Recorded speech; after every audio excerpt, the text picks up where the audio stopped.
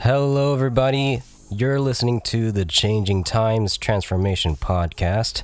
This is your host, GZ Dino, and here we are for part 2 of the Season 2 finale. I'm joined here by my co-host, Mellaflox. Welcome to you. As always, good to be here. All right, and we have our good set of returning participants tonight. So we'll go ahead and go around the round table, starting off with Watsup. Welcome back to you. Hi. All right, and going on to Little Napoleon. Welcome back. Thanks for having me again.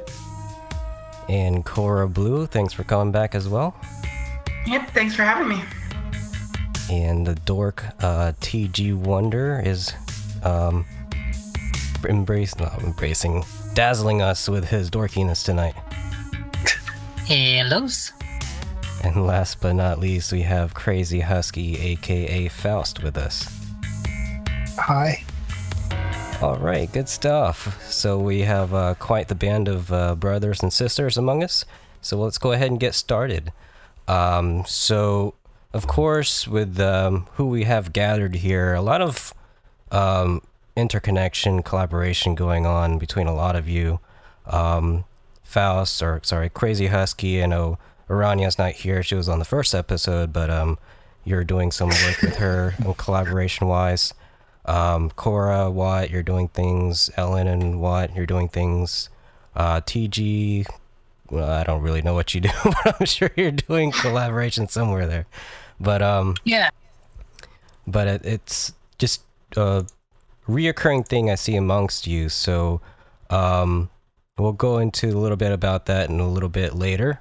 But what we want to know is, starting off, since we were talking a bit about conventions before we started this episode, when it comes to like meeting real people in real life that come from the transformation community, especially in like conventions and all that sort, what sort of surprised you in that sense when you got to experience that? And I'll let anyone jump in on that matter if you'd like. Well, how many of us have been to conventions? Just out of curiosity. I was going to say I would answer, but I can't. I've never been to one. And I know Wonder hasn't. I go to one yearly. I've actually hosted the transformation meet at Confuzzled as well. So, okay. It's rather an odd feeling because it's like you get to see other people that, are interested in the same thing you are.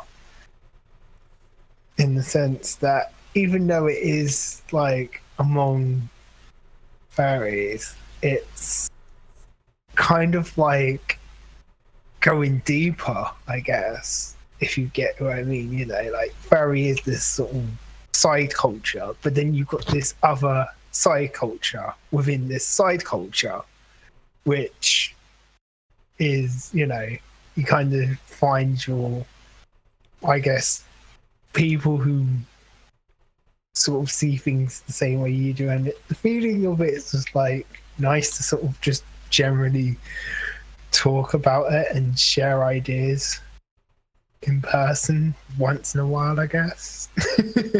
Okay. Cool. Do you feel anybody else?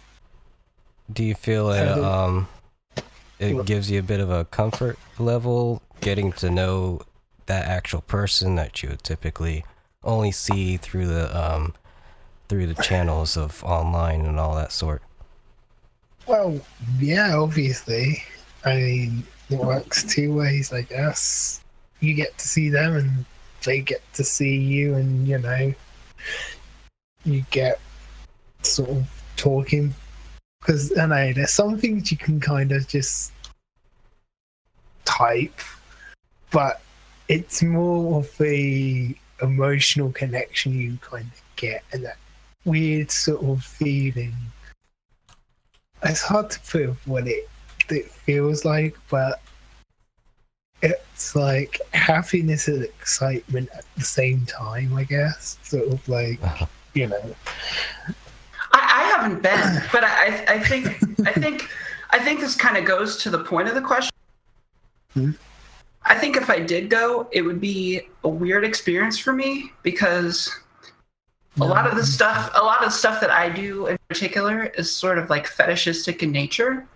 Yeah. So some part of the back of my brain would be like, this is like going to an orgy. And a lot of the people in the community aren't really, I wouldn't call them antisocial, but the community as a whole probably isn't as like socially practiced as another community might be. So yeah. that would be like the whole introverted. That's actually a good word. So a lot of going to a convention for me would be dealing with that like paranoia that everyone around me is weird. It's not like that at all. Like at first you may feel like it, but when you start getting to talk to people, you understand them, and it's like, oh, they're just like I am in a sense, you know. They have, you know, they're some of them may be a bit sort of heavy in one side, you know, the spectrum of what you were saying. And then there's others who just won't be like that at all, you know. Yeah. No, I'm not saying I'm right. I'm just saying that there would be a large section of my brain that would be dedicated to that. To thinking that they're all like, you know, they're all having that on the brain, if you get what I mean. Yeah. But to be honest, it's not remotely like that, to be fair. You probably will get like one or two people like that, but most people pretty much generally are just your average day people with the same interests as you. That's all it really is. Even with not going to conventions, I mean, you sometimes get to know artists, like you learn what their voice sounds like or what they you know, even just their actual in real life gender, which is sometimes a surprise. You know, does knowing those things change how you enjoy and experience their art, or how you interact like with the artist in general? Yeah, positive. There's some artists. There's a couple of artists I know out there that are one gender online and another one in real life, which, you know, it's just like, wait, your character's a guy, but, you know, you're a female. I'm not going to say who, because you know, obviously that would be bad. And some people would be like, oh my god, that person's really, you know, like that. And sometimes it works the other way around, you know. I found a guy that, you know, has a female persona, but it's a guy instead, so it's really odd when I found that out. But generally, you know, it's how things are. Okay. As you said, generally for me, like I feel like logically the way that a person looks or sounds or whatever shouldn't dictate my opinion of them, but I just think it's like a normal human failing that it does. Like when I found out that like Video Game Donkey, this is like not even our community, this is just a YouTuber. Like when I found out Video Game Donkey was like a fat guy, I was like legitimately surprised. And I admit afterwards I watched him less. Like that makes me shitty. That makes me shitty, kinda. But it's true. Oh man, that feeling. I mean, not even just related to conventions. I mean, I'm gonna set an example. I know you had Maltz come over a couple of weeks ago, and Ellen, I know you. Oh no, it was Mitz. It was Mitz. But I'm yeah, sorry. Yeah, he was just in the area, so he stopped by. We've hung out before that, though. I don't know. He wasn't weird or anything. We just hung out. I just drew, and he just worked on website stuff. That was it. Like, he just didn't want to be around his like work the entire time he was in Chicago for the whole week.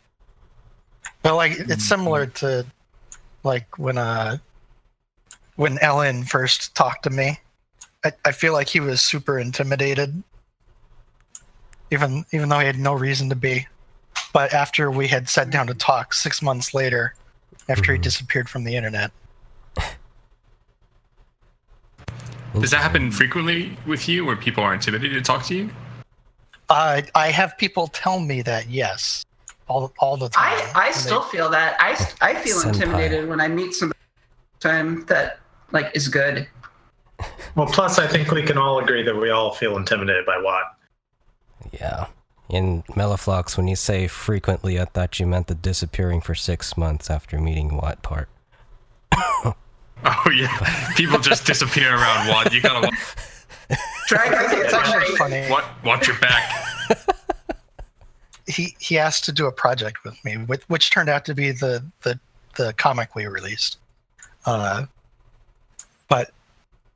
like immediately after asking, he just like kind of disappeared for a few months. Interesting. Suspicious. Do you have anything to speak on that, Ellen? It was, when you're going about a collaboration, it's important that you understand really well what each person wants to do and wants to bring to the collaboration. And I think that what ended up happening was that I was afraid that I was going to have to do something very much that I consider to be one of my weaker points if we were talking about how the project might work out. So that kind of made me worry quite a bit. I think what it was is when I collaborated with other people before Ellen, they'd asked me to color their stuff. And Ellen was worried that he was going to have to do all the sketching for the project. And he's less comfortable doing sketching because he's a much slower like artist when it comes to the sketch work. More meticulous. What did the arrangement end up being? Well, I did all the sketching and he did the inking, the coloring, and then we kind of like in there, like we both sort of took turns tossing images back and forth with finishing touches on them. And it ended up working out really well that way, I think. Yeah, I mean, we still do it. That's what we're doing on the game. Right. The Changing Tales, right? Yeah. Yep. And It's looking better every day. it definitely I is. think it is. Speaking of Changeling Tales, yeah. Yeah. Go ahead, Cheesy. With the two of you, Watt and Ellen, I'll leave myself out of the equation for this one. But you are on the team. Shh, no one needs to know that. So working on the Changeling Tales, which is really annoying comparing that to the Changing Times, by the way. It's very confusing sometimes. I'm sorry. I don't know if you ever noticed, I actually named the trailer song Changing Times. But anyway, past that, how was your experience on working with the Changeling Tales between the two of you? I mean, of course, this is quite the big endeavor, and you've been working on it since about, I think, September or October of last year. So last we spoke about it, you had sort of brought on the idea of pursuing it, and now you're getting your feet wet with it. So has there been a lot of surprising hardships going through it that you didn't expect? Is it, much more than you thought it'd be in terms of a positive sense? What were your thoughts on that between the both of you?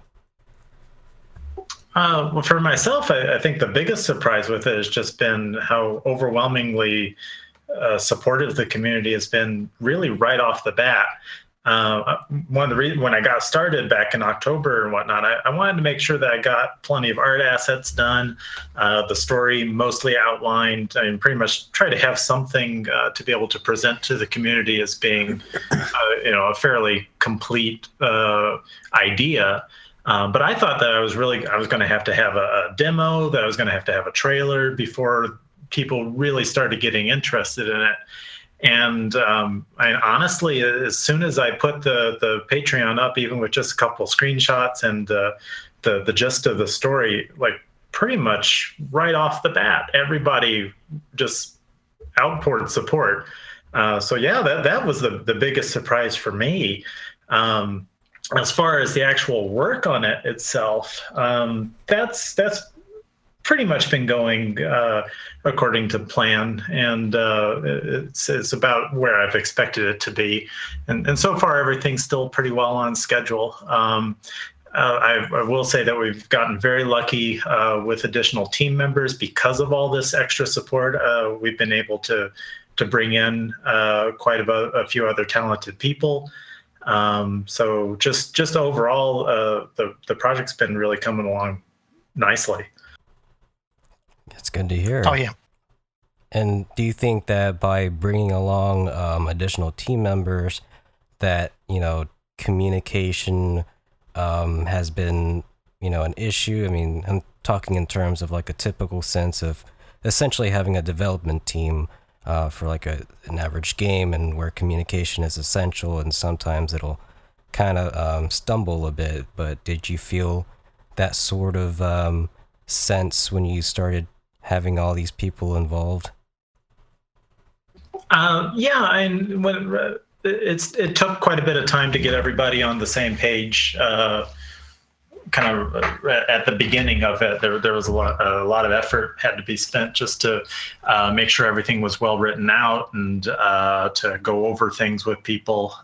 So yeah, that was definitely a big part of it. But I do feel like at this point that most of the team has a fairly good idea of what direction we're all headed in. We're all working in that same direction right now. I don't know if the rest of the team agrees with me, but that's how I feel anyway.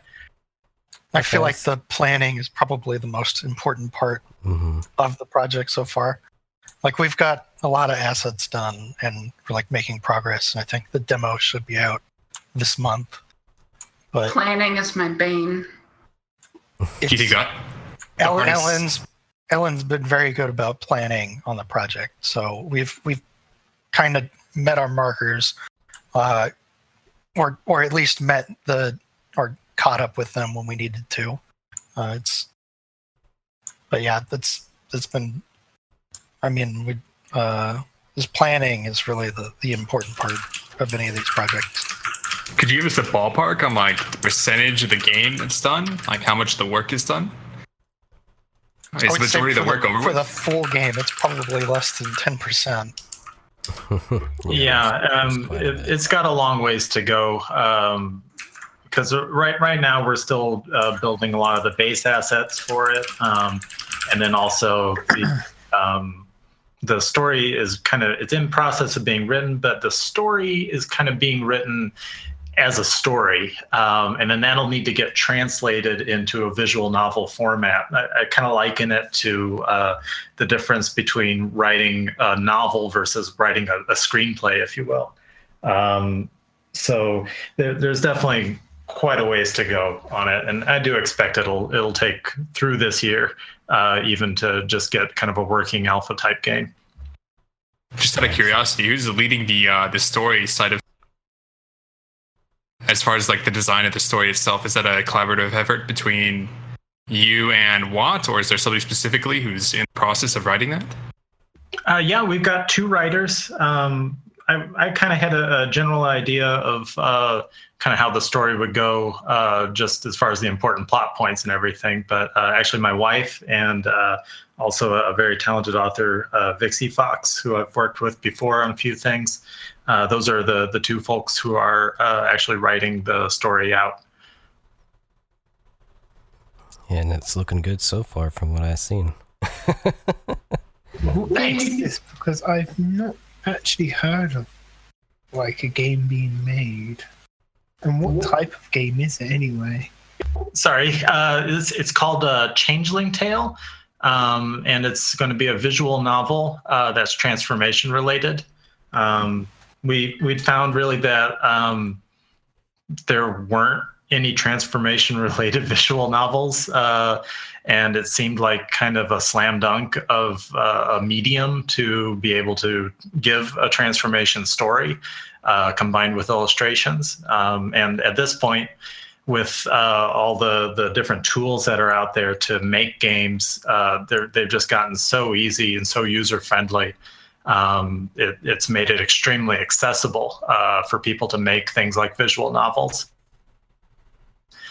So the ability, fortunately, to be able to do TF art full-time. And since Watt and I had finished our last project together, basically decided that this would be a fun thing to do and finally rectify the fact that there aren't any transformation visual novels out there yet. We'll fix that. Hopefully we'll be the first of many. And do you think that something like this will be a sort of trope that'll gain traction once the project's completed? I hope so. Okay. Good stuff. I think Jolly Jack or somebody already mentioned that they were thinking about doing a TF related visual novel. They had made a little simple thing about it, so maybe it'll catch on. And then we have Benz, we mentioned on the last one, doing his own VR TF related game, I believe.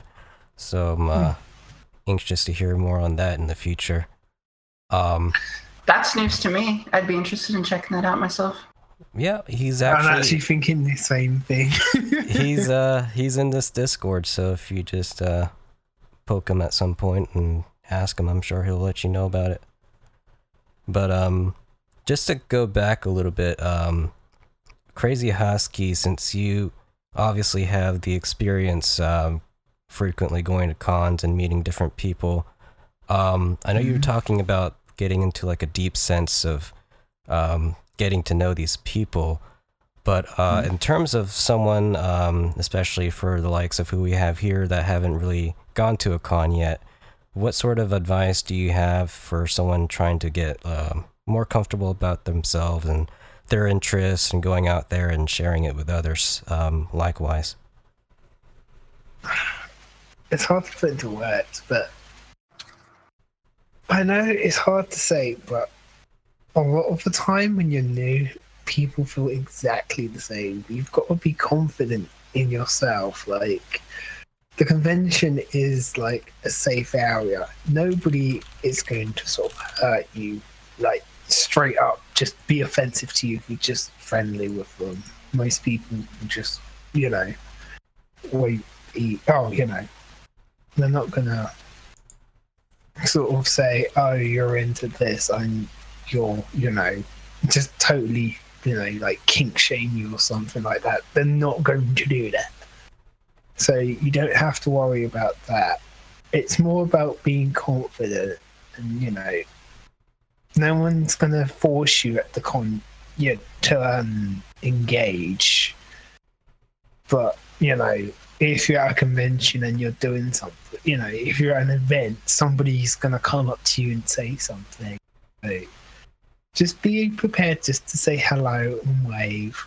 If you don't want to sort of talk to somebody or you're nervous, then just say, then just tell them. They're not going to be offended. You can just say, it's my first time here, I'm, nervous. And to be honest, most people will generally either leave you alone or, be like, oh, just try to get to know you and try to actually make you feel comfortable at the convention anyway. So you don't really have to, you won't necessarily feel bad for going if you go, because I'm going to say this. When I went to my first convention, I was nervous as hell. But after going, I was just like, that was like quite a bit of fun. And I got like, I'm going to prepare you for this to say, like, if you go to a furry convention, you're going to get a lot of hugs. Even though I'm more of a formal person and I will give someone generally a handshake. Like, most people are just like, hug me. And I'm just like, okay, fine. But if you don't want someone to hug you, then just like, then just say, no hugs, please. Just. What if you can't make it to a convention? Is there any way to sort of what's the word I'm looking for? Engage in people and meet people, but not go to a convention, you mean? Well, yeah, or at least at the very least to get the same sort of feeling of freedom and like self. A lot of people. Well, I know in the UK and some in America, but there are fur meets, as they call them, like small gatherings of furries. Like we have in England, we have the London furs and the Northern furs, and they're like a group of basically furries that meet every sort of month or 3 weeks if it's a London lot in a pub, and it's just basically you just go to that sort of pub and there'll be furries. It's smaller than a convention. Depending on where you go, it'll be like in between like 20 to 70 furs. So it's manageable if you sort of wanted to go in. If you're a bit shy of going to a convention on your first thing, I would highly advise looking up a local fur meet and going to a local fur meet, meeting a few furs first. Sort of see fursuiters and whatnot, and get to know people like a few months in advance before you go to your first convention, because that way you've got people to actually talk to around the convention, rather than just going there and making friends and wondering what to do. At least because conventions are more fun with friends. Right. I mean, go ahead. Well, let's say you're listening to this podcast, right? And you hear about these fur meets, and you want to go, but like you have too much anxiety about going and the requirements of that, and having to socialize, that sort of thing. Like worst case scenario, like you're the type that just doesn't go to a lot of friendly things in the first place. So how do you go from that to building up the confidence to go to something like first a fur meet and then to a convention? The only other way is, like if you've engaged with furs, you're saying like he's got furs, but he's just like friends, but he's just shy about actually meeting them, if you get what I mean. Well, I would probably say to maybe kind of like, I don't know, do like a small personal gathering of furries, I guess, like a small handful of friends, just to meet up at like a public space, so there's no danger and no nothing, just a small sort of 5-group thing, just to talk it out. And then if you want to sort of go in sort of steps from there, like eventually going to a fur meet and seeing like 30 odd people and stuff, just like the 5, and then eventually stepping it up there to a convention size. You can kind of do that, I guess. But I guess there's other ways you can go about it. When there's a will, there's a way, right? If you want to meet people and you want to go somewhere, you will put in the effort and you will do it. So there's no real question about it if you really want to meet the people. And yeah, I would say it definitely does help to at least know a few people going into a con, going from personal experience. When I went to Vernal Equinox earlier this year, which is really a great experience, especially for surprisingly how many TF people were there, including the likes of Anger Boda, ABCD, Cobalt K, and Proxer, and all those cool people. But yeah, I was going in, I already knew a couple of people there, especially Dragonyad, who I roomed with, which is really a great guy. He's a really respectful guy when you get to meet him in person. But yeah, just having that sort of base going in of having someone that you know that you're comfortable with to kind of guide you through the con versus going there solo and kind of taking a risk at that, I would say would definitely help. But in terms of like as far as with transformation, what are your thoughts? And this is just not specifically to you, Crazy Husky. With anyone in general, when it comes to transformation, getting to actually meet people, what are your thoughts as far as having, fur cons being sort of the common denominator of having this sort of gathering of transformation alike people?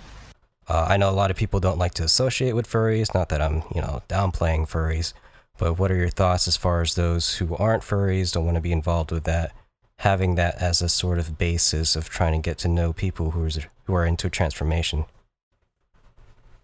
It's kind of hard to go from there, really. So I know there's a lot of people that don't, that are into the TF thing, but aren't into furry. So I don't know. I mean, there are forums and stuff you can go and look at, but I actually don't know much about that outside the fandom, unfortunately. Do you think anybody else would? I don't know, it's really hard to say. I'm not all those people.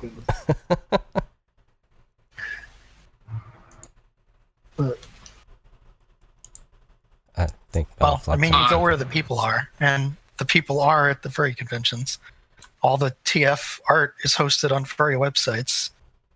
Well, I mean, like the popular ones. I mean, the half of the people you're interacting with are, at the very least, browse furry stuff alongside TF. Most of the artists also draw furry stuff alongside the TF. A lot of the TF stories, like popular ones, are they're either short stories with TF, or they're longer stories and the TF happens, and then usually it turns into more of a story about dealing with TF rather than a story about the TF. So I mean, there's a lot of overlap for a reason. And if you wanted a TF convention, you could try and make one, but I think the problem is, while TF is a pretty popular subgenre, I don't think it's a standalone one. I don't think you're going to get enough people. That's what I was going to say. I don't think you'd get enough people to actually go to a convention where it's primarily the focus of transformation. It's nice to be able to go to a convention and talk about TF in general for a few hours, as my one was like this year and the previous couple of years, where we had like 2 hours in a room and everybody discussed TF, watched like TF slides and things like that.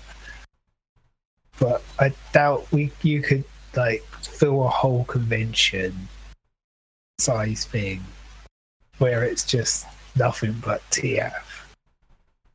I feel like you could do that. The issue is just a lot of the part of conventions is that it's a mix of like local and then people from outside of the area. Yeah. I feel like the local part really props up most of the attendees in some of these places, especially new places, like new conventions. Yeah, that can be an issue.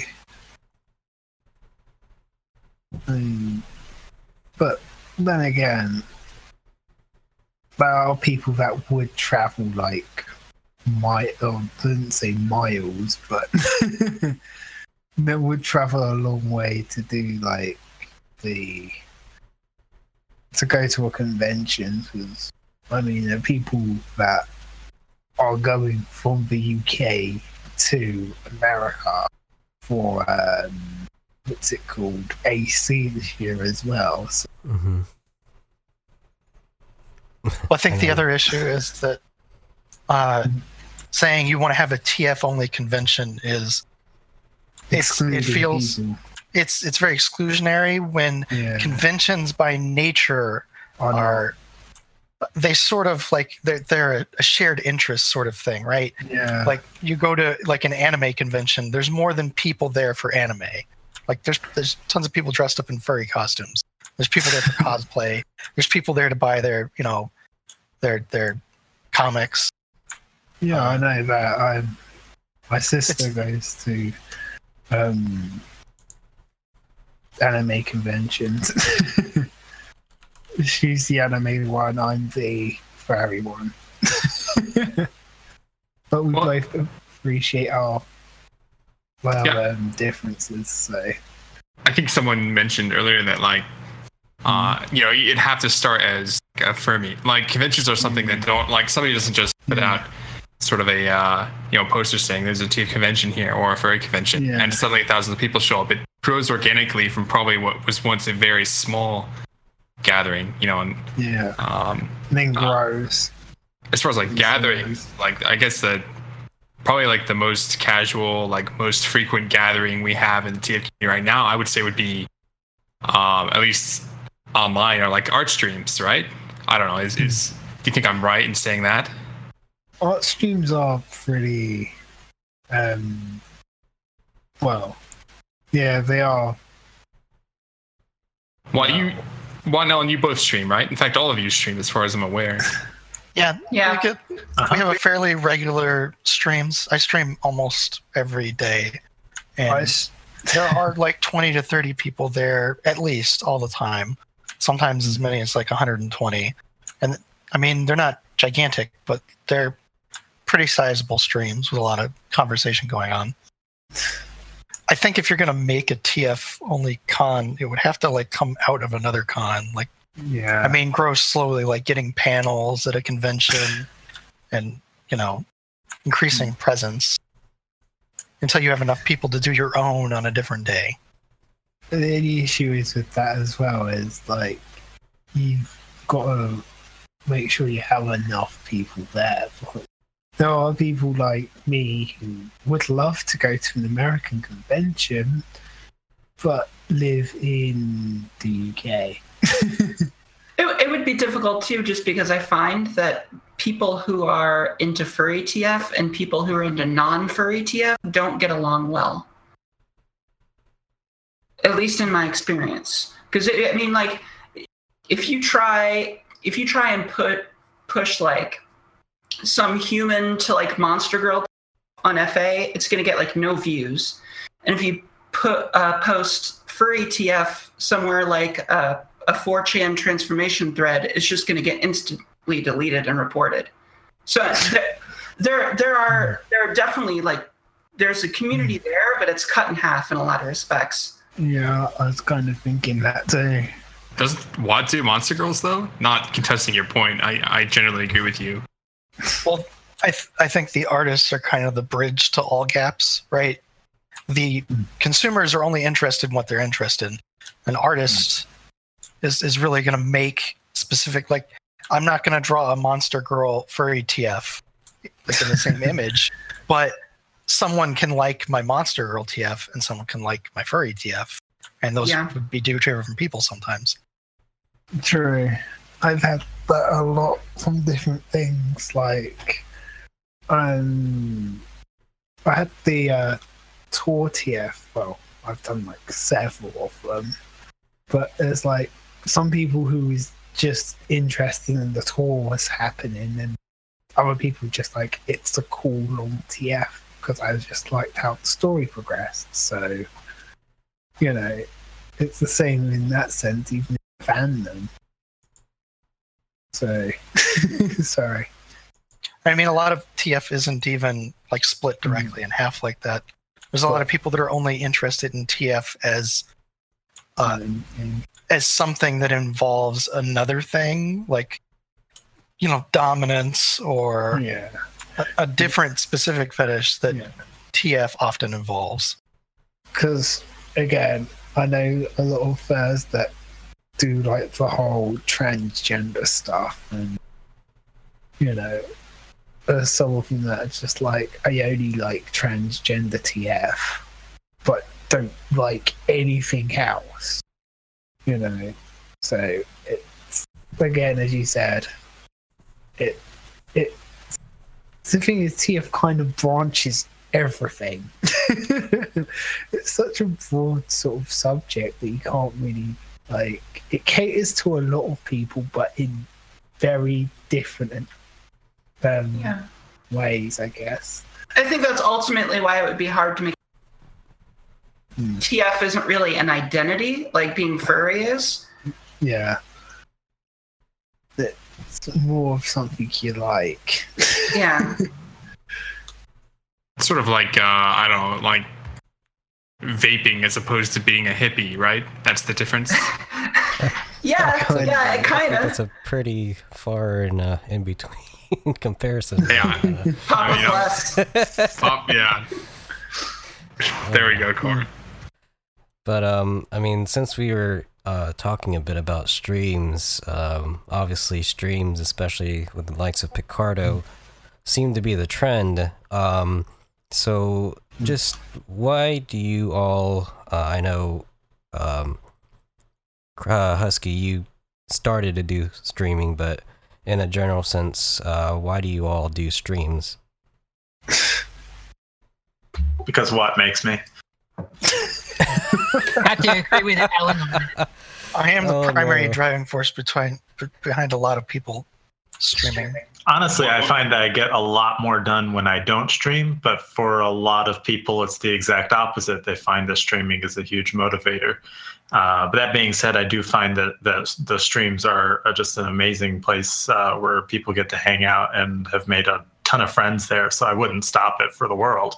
But sometimes it does slow me down. I talk too much on the streams. For me, streaming is a lot more like clocking in, because when you do this full time, it's really hard to sit down and work and do nothing but work for 8 to 12 hours at a time. But if you're streaming, that suddenly becomes really easy because you've got a whole bunch of people watching you. And I'm not going to speak for anyone else, but for me, it helps if you have that accountability and people watching you. It helps me keep going, because if I wasn't streaming, I would probably sit down and sketch for like 3 or 4 hours and then stop. That's really what motivates me too. Like, it's difficult to get started streaming, like that first, start stream button. But once you hit it, everything gets much easier for me. Just like the keeping going kind of thing. So it's a motivational thing as much as it is a social. That's what you're saying. It's both, but I also think it's I don't know. I don't find it's motivation so much as it gives you a reason to do stuff, whereas before you wouldn't. I don't know. So it's sort of, I mean, this is maybe the wrong word for it, but it institutionalizes like the art process. It makes it easier to follow the clock, or clock in, like Cora said. That's part of it, and I think to elaborate on what I said earlier a little bit, it's sort of instant gratification for an artist, because you can be working on a piece for a really long time and have no idea if it's going to end up like shit or if people will like it. But having people in stream is a really instant way of getting gratification and feedback on an image. And that gives you motivation to keep working on it too. Yeah, I think it's not just those things too, but like, okay, so I'm working, and you get instant feedback, and you can get like critique on stuff, and you can like talk with other artists. It's kind of a place to do art. If you've ever worked in a physical media as an artist in a group setting, like in a school or with people around, it's a lot easier to keep going even after you finish something. So like especially when you're like, it's easy to get ideas. It's nice to have a social setting that isn't where you can work. Basically, it's very hard to want to work when by the nature of your work, it's usually so antisocial and internal. That's one of the reasons I love TGWonder's streams so much. I think they're the best. It's definitely a water cooler effect, for sure. Water cooler effect. What is that? You just like guess. Go ahead. It's a place where people gather around. Becomes not tedium, but a social experience. Okay. Oh, yeah. So like gathering around the water cooler at work. That's what that refers to, right? Yeah. Mm-hmm.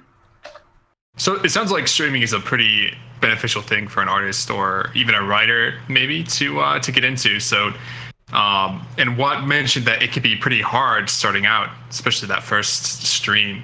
So how do you get started? Like, what are the pitfalls?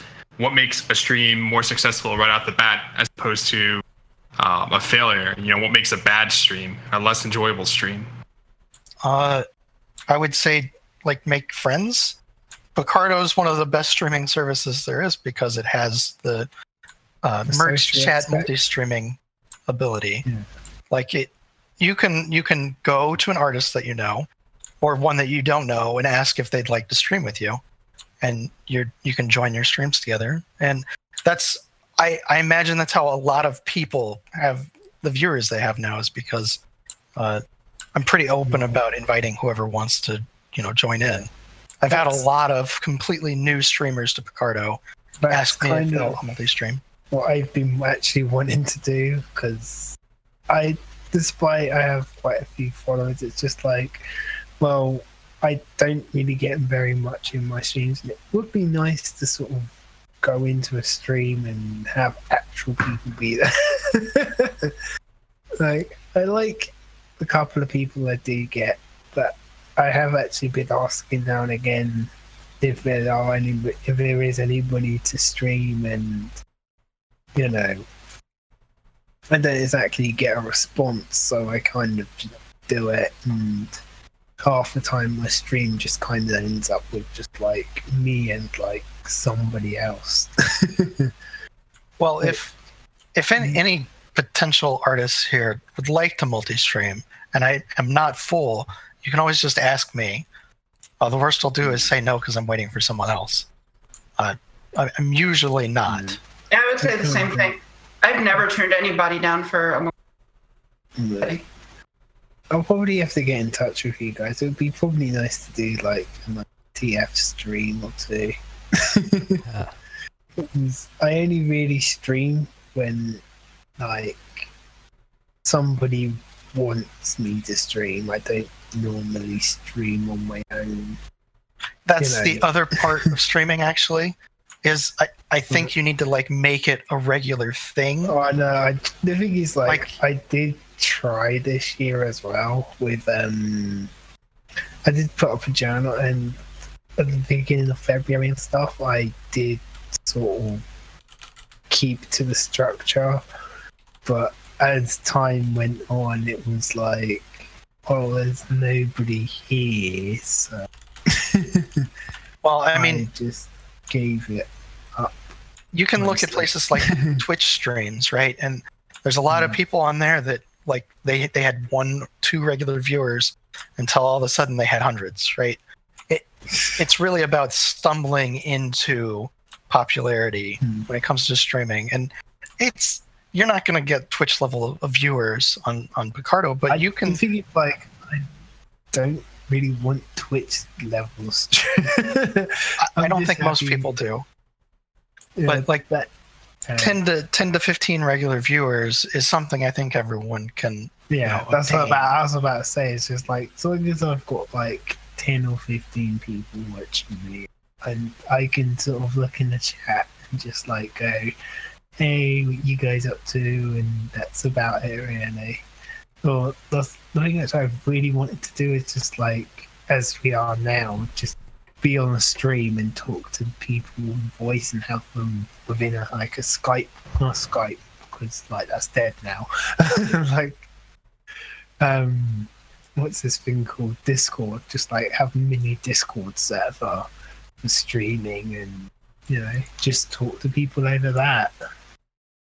I think if you're looking for motivation to get started streaming, a big thing that'll help is if you make friends with other people that stream, and you get into the habit of watching them and joining them when they're streaming. I kind of like yell at people like Cora sometimes, or Wonder or Ellen to start streaming, because it makes it easier for me to stream when someone else that I know is streaming. It really does. Like, it's kind of hard to like want to start a stream, but if I see someone else I know is streaming, I want to jump in and stream with my friends. That's kind of the problem I have. It's just like, that's half the reason why I don't stream it half the time when I should be streaming. Is just like, I'm looking for people, and then I'm just like, you know what, I'll just quit and just do it on my own. Once you get into streaming, like, how important are all the little doodads, like the animated like status things and the donations and donation comments? I mean, is that easy to set up? Is that something that helps a lot as far as being an artist? It's pretty straightforward to set up. One of the reasons that a lot of us have moving GIFs, however that's pronounced, GIF on there, is so that if something freezes up, that you're able to tell that the stream is frozen or not, and not just that somebody's not drawing. So yeah, if you put anything on there, that at the very least, bare minimum, is something worth doing. As far as the donations and the advertisements and whatever else that's on there, the amount of return that you get on them can be kind of limited. It really depends on your model that you're using. So like if you have a Patreon model, then that should be your focus. If you're somebody who's just kind of doing it as a hobby, then you might want to do a donation model. None of it can hurt though, and you'll find that people who are tuning into your stream, they really do want to support you. They enjoy and appreciate what you do, and they want to show that support and appreciation. So it's certainly well worthwhile to, at the very least, offer them some kind of means of supporting what you do. To add on to that, since you were asking about how important they are, just as an example, last year, my total income, about, I would say a quarter to a third of it was just donations through streaming. Because, I stream so much, people, like to send small amounts, but small amounts add up to a lot over time. So it was a very significant part of my total income. Yeah. Kulaks alone has, like, I'm pretty sure I paid half my electric bill this month, so. And I guess I'm gonna have to start streaming then. I mean, to be honest, I've got a lot of work to do nowadays anyway, so I mean, I guess I can get in touch with you guys and then sort of stream a couple of times a week. I mean, if you guys would be interested in that, I mean, you'd have another person on the team. If you're willing to bear the whiplash of Watt just motivating you the whole time. Well, like I said, all you have to do is follow, and when you see him streaming, just stop by and ask, and I'll invite. Assuming I'm the host and I have a free spot, of course. Yeah, I'm sure he'll. I'll have to find out your streamers and then turn on notifications for you then. I'm sure Wonder will invite you too. He's got a much better stream than I do. He's got a better stream than any of us. But he's like the most silent for some reason today. Yeah, we're actually wondering about that, ironically. But but yeah, Wonder, since we're talking about streams, I'll be honest in saying that I usually see most of your works on a stream versus, being submitted online. But in terms of doing streams, is that sort of your way of actually doing your sketches and all that sort? Like, how does that work out for you? Well, sketches for me are pretty easy, and I'm active all the time when I'm doing my live streams. And most of the time when I do my live streams, I'm usually doing it for whoever arrives and usually just basically communicating with the community, with the fans, whatever comes first, even if it's a commission or just a random freebie, usually. Okay. Wonder does a ton of freebies, and by that I mean like he'll watch chat and he'll take things that are said in chat and he'll turn them into doodles. Yes, I really. Like he's spamming the Discord right now with doodles that he made from reading chat. Oh God. Yeah, I basically. see them. I know when I stream and I look back at the chat, I'll see something mentioned about Wonder doing something about me, and I'll have to look, and he's been drawing something about me the whole time. So yeah, he will catch on to that. To be aware. He's easily the best out of all of us, he interacts the best with his streams when he's not like dealing with his neighbors or eating food. Definitely seems. Who needs food? Yeah. TG has probably like one of the more unique styles as far as art, like his ability to sketch, and it seems almost tailor-made for like the streaming platform experience. Go ahead. In terms of sketching, though, so I know why you talked about this way back on actually this Discord before. I forgot what the topic or the subject matter was, but we were talking about doing art and improving your art and style and all that sort. And I think one of the interesting responses that came to be from that was, doing sketches versus, focusing on the details, or looking at what you did wrong, or looking at someone else's art and see what they did right and how to sort of integrate that to your own style. So in terms of doing sketches versus doing a very focused piece, like doing everything very detailed, do you think that doing several of those sketches would be better for that individual to learn their own style and learn from their mistakes rather than them being fully engaged into a singular piece and doing it very little by little? Okay, so to answer that, I'll go a little bit high level, I think. Art is all about copying, whether it's you memorizing and copying real life or you memorizing and copying another artist.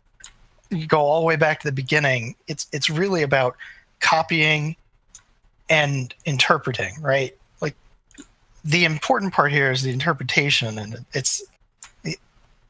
you really need to focus and figure out what you need to learn as you attempt to progress as an artist, right? There's no single method that's going to work for everyone, and really evaluating your strengths and weaknesses is one of the hardest, if not the hardest part of doing art. It's not like, oh, I need to get good at drawing faces. It's what about my faces doesn't look good.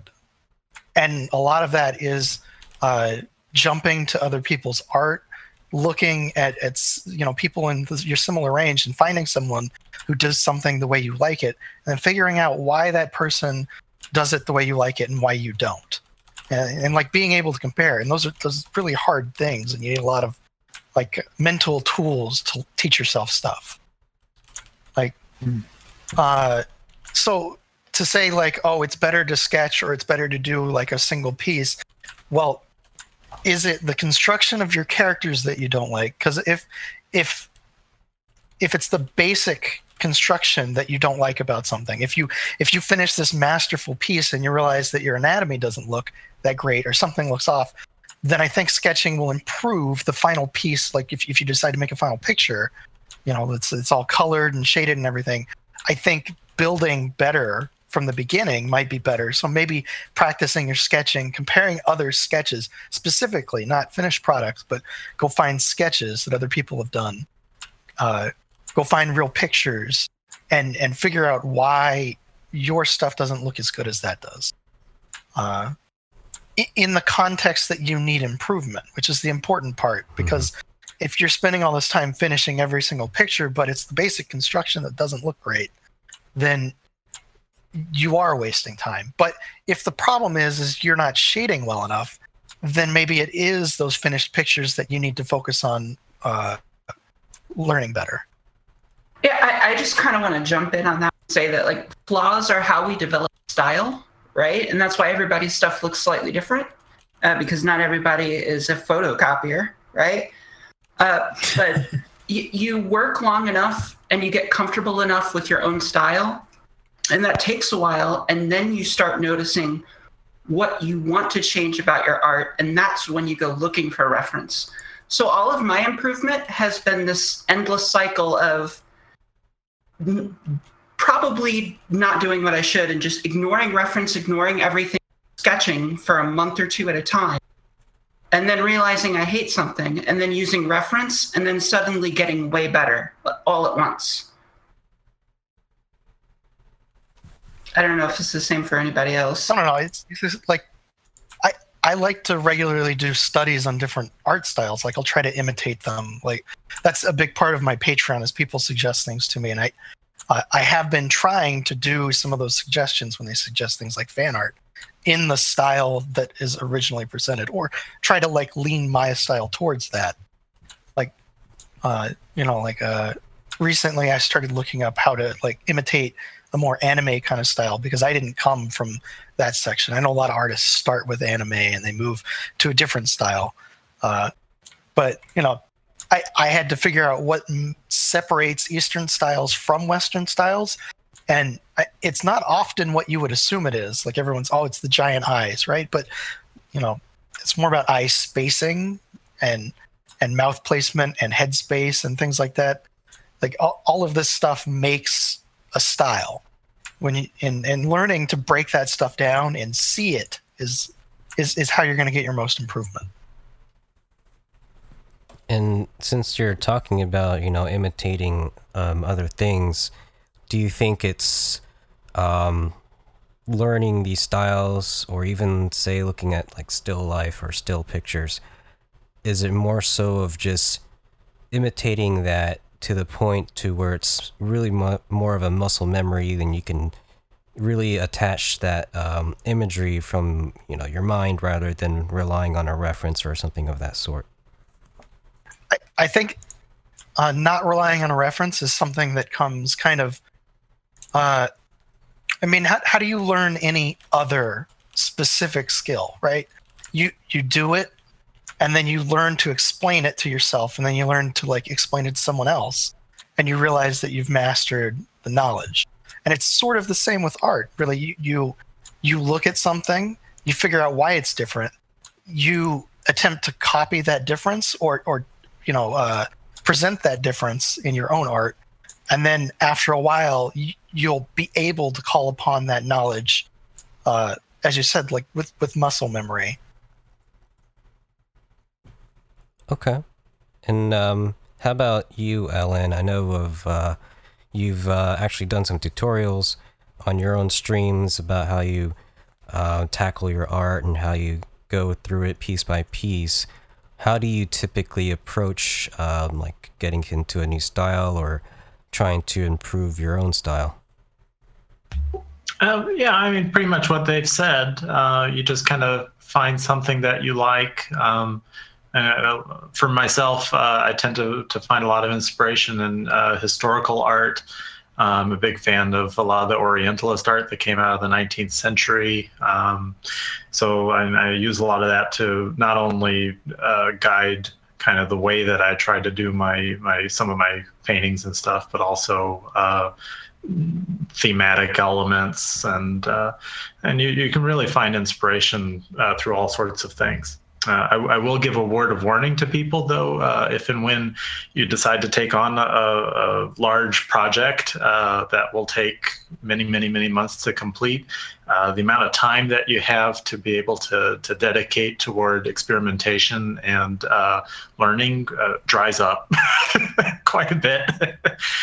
So I've been kind of trying to go through, at least since I've been working on Changeling Tale, I've been really focused more on production than on the learning end of things.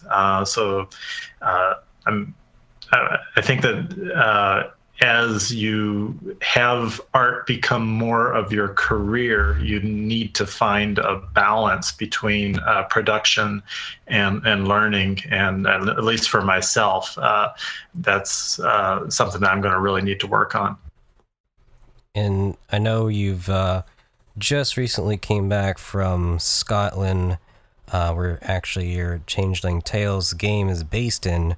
Do you feel that was a very inspirational and very beneficial experience as far as driving the game itself and creating the backdrops and all that sort that pretty much gives the flesh and blood to your game? I do. I'm really glad I had the opportunity to go on this trip. It wasn't related at all to Changeling Tale. It was a total coincidence. I just happened to be able to go with my parents. They were headed there, and they needed somebody to tour guide them around, and offered. So I was very fortunate in that regard. But going around there. And not even just in the artistic sense of being able to see what the landscape looks like and that sort of thing, but also hearing people talk and being able to kind of build that into the way that the people talk in the game.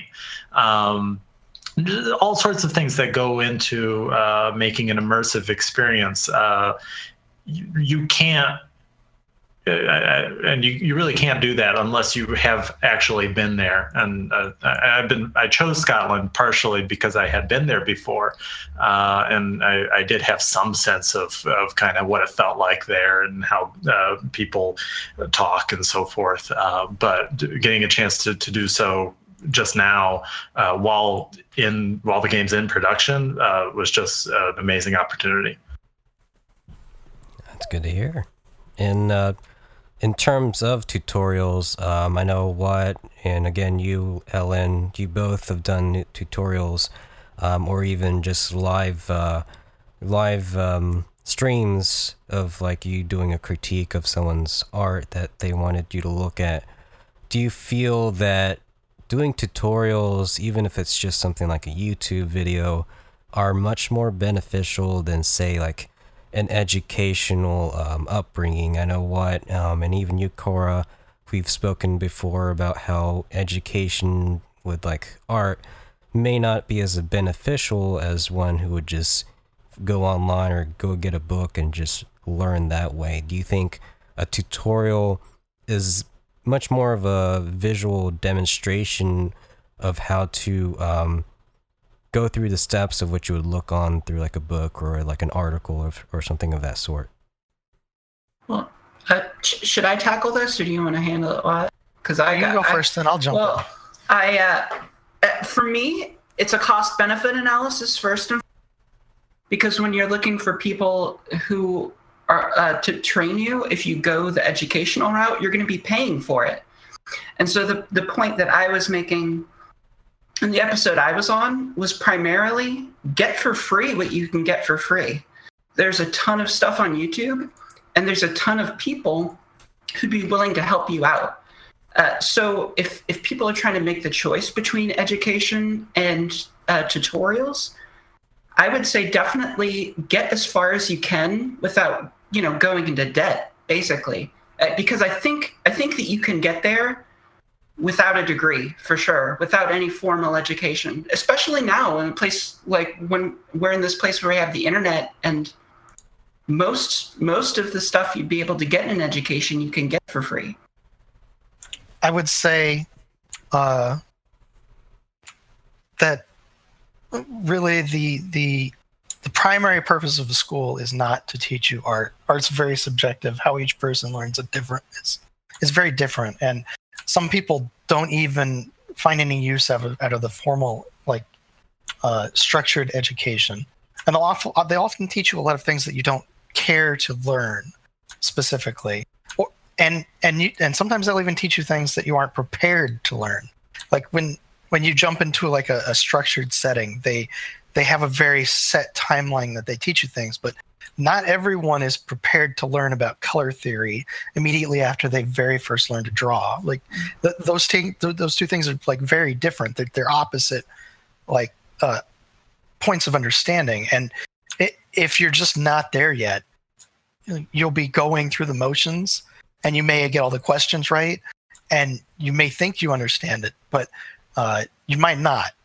Speaking personally from my education experience, I would say do not go to school, but I went to a scam college, art college, and there are a lot of them in America. Yep. At least. Like there are a ton of them. They scam you out of hundreds of thousands of dollars sometimes,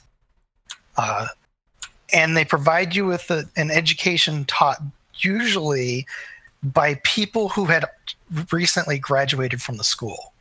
At least that was the case at my college. And even when it's not always people that are experts in their field. And since art's so subjective, it's really hard to be an expert in teaching art, just because, you might not teach a certain student anything, right? It's very difficult. All you can teach is what you know and how you learned and how you think you should have learned or how you think you could have learned better. So I knew a lot of art before I got into the school, personally. And when I got out of the school, I would say almost none of that knowledge was from the school that I had gained. It was mostly done on my own. That said, all the negative things I've said about school, if you find that school is a necessary motivation tool, that may be one thing that helps you with school, because a lot of people find that having tasks and schedules and a more formal education route is what they need to be able to do something, and that may be how you want to learn, and that's perfectly fine. I will add that if you find that you need school to be a motivator to produce art or learn art, you may find it to be incredibly difficult to do anything after you get out of school. I know this from having been with a lot of students who are exactly like that, and almost none of them ended up in the art industry because they found that they had very little motivation to do art on their own time. It wasn't something that they loved enough to take the almost guaranteed monetary hit. Like, you're not going to make a lot of money doing art, right? This isn't a super well-paying job, and you do have to work long hours, and it's a lot of work. And if you can't be self-motivated, or you can't work when you're not motivated, which is even more important. Sometimes you just have to work, and you don't want to, but you have to. It's like, a job, except you don't have someone that's going to fire you if you don't show up. These are all things that you have to be able to do outside of a school setting. And I find a lot of people don't factor that in when they're choosing to go to school, is that they're using it to motivate them, but they won't have that as something to make them do anything when they get out. Right.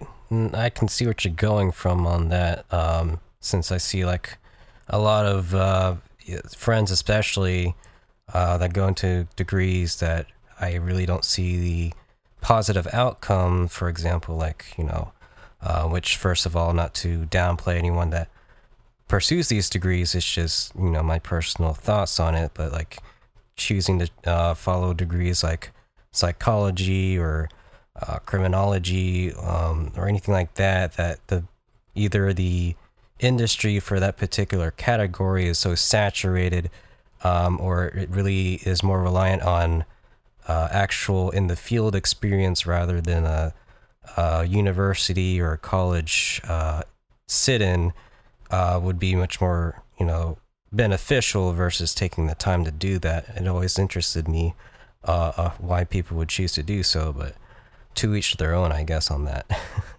If you're truly passionate about art, I say learn art on the side and get a degree in something you're less passionate about but you're interested in, because knowledge is an important part of being able to do art. You have to not only be able to teach yourself things, which is kind of hard at like a just a theoretical level, like, but it's also, you have to know a lot of things to do art well. Like you have to know how things work. You have to know how to figure out how things work. Like I think learning engineering is like, I mean, that would help a lot. Yeah, like just with artwork. When it comes to art, I think the biggest is going to a college thinking that the college will tell them how to draw. Because honestly, that's the mistake that I made, where what you really should be thinking is, I have a foundation for drawing already. I've gotten as far as I can go, and I want an education now to help me go from good to great. Because not to throw college too much under the bus, my college class on color theory was probably one of the most educational things that I've ever gotten. And that came out of college, but at the same time, at the time that I took the class, I didn't know how to use that knowledge. So it was useless to me at the time. Right, and that's what I was trying to get at, is that you might not be ready for the knowledge you're getting. Yeah. Because part of art is you're looking for some sort of understanding when you get to a certain spot, right? You figured out sketching. And now you like start throwing color on things yourself, like you experiment, and then you step outside of that and you like start doing your own research. But it's sort of something you learn forever, right? There's not any point you're going to stop and say, oh, I know color now, I can stop teaching myself stuff. Like you're going to be learning color the entire time you do this stuff, and you might not be ready for the higher concepts. Interesting. Okay. So good stuff from that, and we'll go ahead and end with one last question, and that question is directed to you, Wonder. So Wonder, who is the dorkiest of dorks in the world? I'm not sure about that, to be honest. Well, there you have it. It will never be known who is the dorkiest of dorks. So we'll go ahead and end on that note there. So we'll go into a break here, and then we'll come back for part 2, which is the Q&A sessions with questions provided by our Discord compadres here. So we'll be back here shortly. Thanks everybody for listening.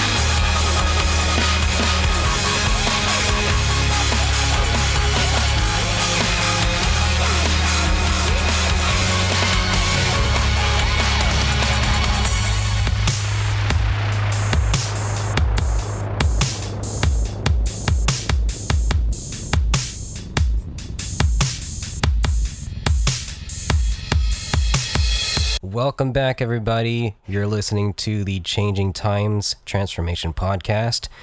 You're listening to the host, Cheesy Dino, as well as co-host, Melliflox. Thanks for joining us. That would be me. Yeah. And just to quickly go back through our returning participants here, we have Watsup. Hi. And Little Napoleon also joining us. Hello. And we have Cora Blue. Hello. Also Crazy Husky. Hi again. All right, and also leader of Dork Squad at TGWonder. Neat. All right, so here we are for part 2, which is the Q&A session for this episode, which is using questions provided by the users of the Transformation Discord that we are currently recording live with the studio audience, as it were. So we'll be doing some random generated questions that have been provided and go from there. So first question we have up is provided by the user SharkRags. And the question is, what's the longest turnaround time from concept to finished product, either in terms of a story or a picture? And was this due to external circumstances or a artist block? Oh man, I know Ellen's answer. What's my answer? A comic, which took like a year to make. Oh, yeah. Well, that's multiple images, but yeah, absolutely. Any kind of large project like this, I'm sure Changeling Tale will take even longer than the comic did, in terms of constant work anyway.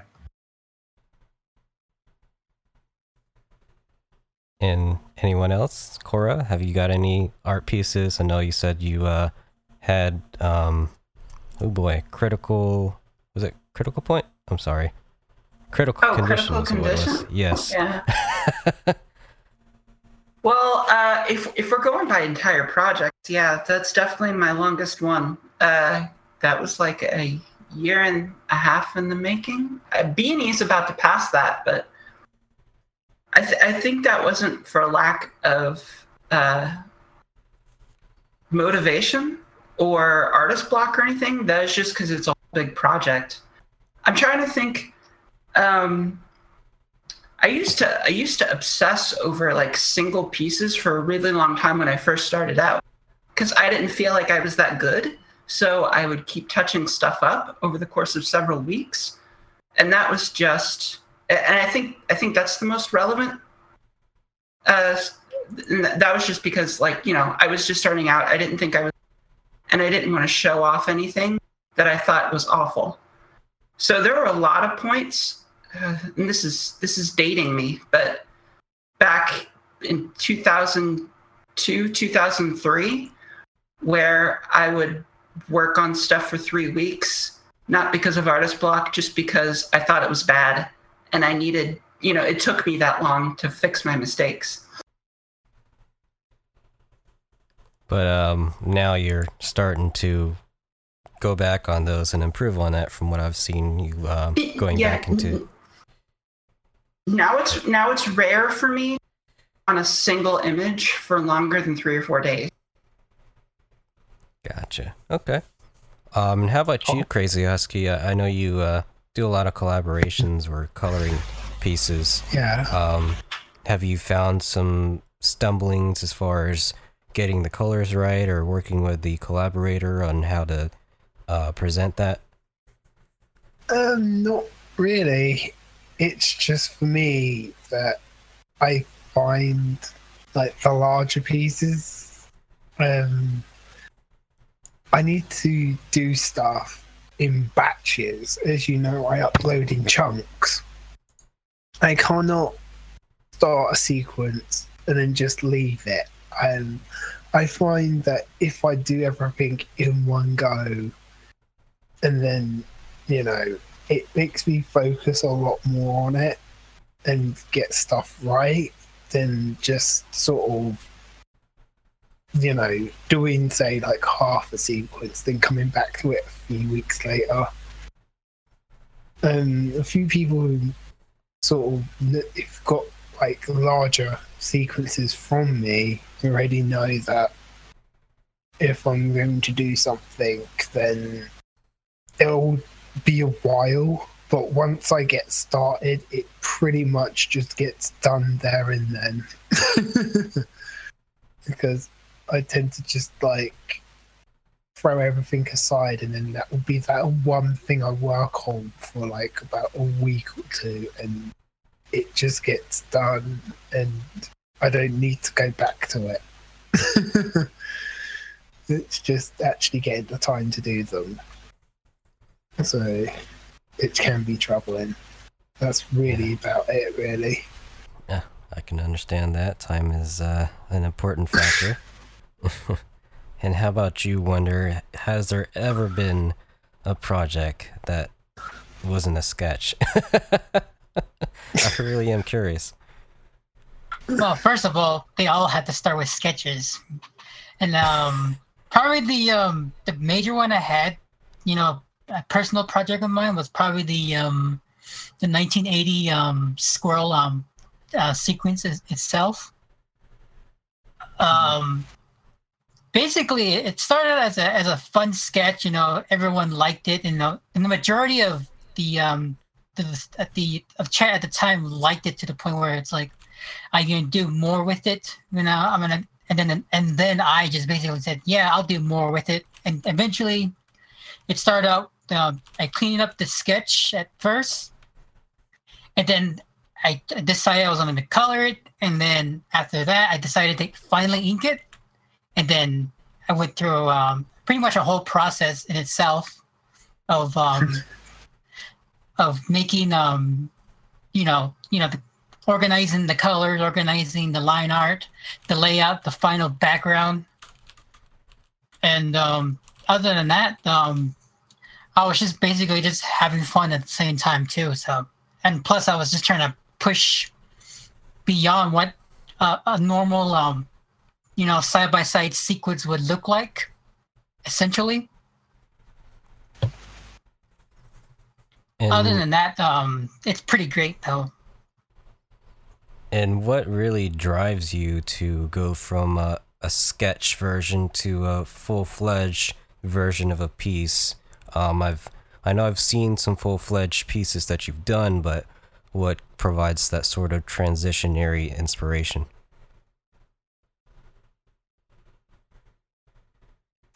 Basically, just satisfying the everyone and who actually watches me or follows my galleries, and just satisfaction, I guess. It just feels great, Okay. And have you ever thought of doing like a big project, or even doing a collaboration with either of these wonderful people here in the future? Yeah, I'm always up for it. It's just that I'm still stuck with Ellen and what's collaboration. Oh, okay. Gotcha. Oh, yeah, that's right. Isn't there something all three of you should be doing?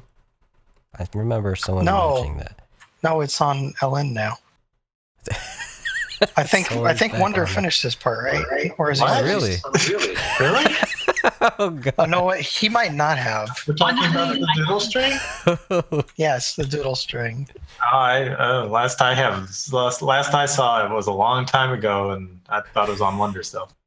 I'm still working on the outline or the inking part, but I did open it up that one time, and then that was it. And he looked at it, yeah. Well, there's also another project that Wonder's working on that called the Doodle Project. We're hoping he one day puts out. Is it the Blair Dork Project? or is it Blair Squeak? Wonder can tell you about the Doodle Project. Well, essentially the Doodle Project is basically a little art book I'm putting together. It's basically what I doodle on the live streams. I don't have a good record of uploading any doodles I do on the live stream. So this is basically my answer, at least getting something to the public without, pretty good art. Good. Okay. He has like thousands of doodles that he's never posted that are pretty good. And he wants to make a project to post that has at least 100 or so in it. Okay, seems like a neat idea. So and we all yell at him to finish it constantly. I'm sure you do. I hear it every day. And jumping into our next question, this one seems like a bit of a fun one. It's also by Shark Rags, and it is in another time, another world. There's a version of you that never got into TF. What is this alternative universe you let me reword this, is a little strangely organized. What is it in this alternative universe you're doing instead? Do you have oddly intimidating facial hair? Oh, that's a very interesting last bit. So yeah, I'll let anyone jump in on that. I'd honestly probably still be doing tech support, because that's what I did to support myself before art paid. So I would probably just still be doing that, honestly. Yeah, I'd still be in the vitamin company because, and if it weren't for the TF community, there'd be no way that I'd be able to do art at a full-time level. When you say vitamin company, what sort of line of work did you do for that? I was in business intelligence, basically running through all their numbers, telling them how they were doing, how they were faring against their competitors. It was all very thrilling stuff, I assure you. I'm much happier building games and doing TF stuff. I didn't finish answering the question. SpaceX reminded me. I would like to think that I would have a ZZ top tier beard. ZZ, oh gosh, that's up there. How about you, Ellen? How's your beard? Well, I guess I could start growing it if you guys need me to. See how far it gets before AC. I feel like Ellen would be those kinds that take like 2 months to grow like a couple bristles. Are we talking like a Lenin beard? Who's the historical figure you'd be? I don't. Me, I'd probably pick a Chester Arthur. What kind I of think hair would that be? I'd probably still be doing art. I didn't jump into TF art originally, and I'd probably be doing something respectable, like, I don't know, drawing for video games or something boring like that. Yeah, I would still be doing art. I just don't think I could have moved pay if it hadn't been for the TF community in general. Okay. And how about you, Wonder? As for me, I probably would have been just done graphic design or something, or digital media of some sort, other than drawing art whatsoever. Other than that, I think that would be just mostly graphic design. Okay. And how about you, Crazy Husky? What do you have to say about that? I don't actually really know. I mean, I think, because I did game design as well for university, but I have yet to get a job in computers. So I think I didn't go the art route, but I just did art for fun, and most of my art stuff comes from computer programming anyway, like designing UIs and, you know, elements like that. So I'd still probably be doing like computer UI mods and all that type of stuff. But then again, I did sort of branch into furry art as well, so I probably still might be doing that too, but just not transformation. All right. Here's another fun question from Mr. Weasel. That is, if you had to choose an alien species sci-fi universe to TF into, what would you pick? Who's this directed at? Everybody? You could start off. There's quite a lot of beast things out there, and I don't know which one I go into, because there's just so much I like. I don't know. Let somebody else answer it first, to be honest. There you go, Wonder, or I can't actually remember who else there is. Sorry. Can somebody answer? Or do you not want to? That's a tough one. Specifically sci-fi alien? That's the question wording, yeah. I'm sure you have a little wiggle room. I know what I'd pick. I'll be a What'd you pick, Navi. Ellen? I'd pick Trelane from Star Trek, if anybody remembers that episode. I Is that the don't. one you asked me to play with the... No. I asked you to play Mud's Women. That was a good episode too. But no, the one I'd pick would be Trelane. You guys go look it up sometime. Trelane, how do you spell that? Trelane. What would you pick, Wonder? The episode was The Squire of Gothos. The blue cat people things on that one movie. Oh, okay. Cat. The ones that Avatar. were taking a bath with their toys. Yeah, basically that one. That Maybe you sounds like a should very post that lewd pic. film. I think I would be Beetlejuician from Space Dandy.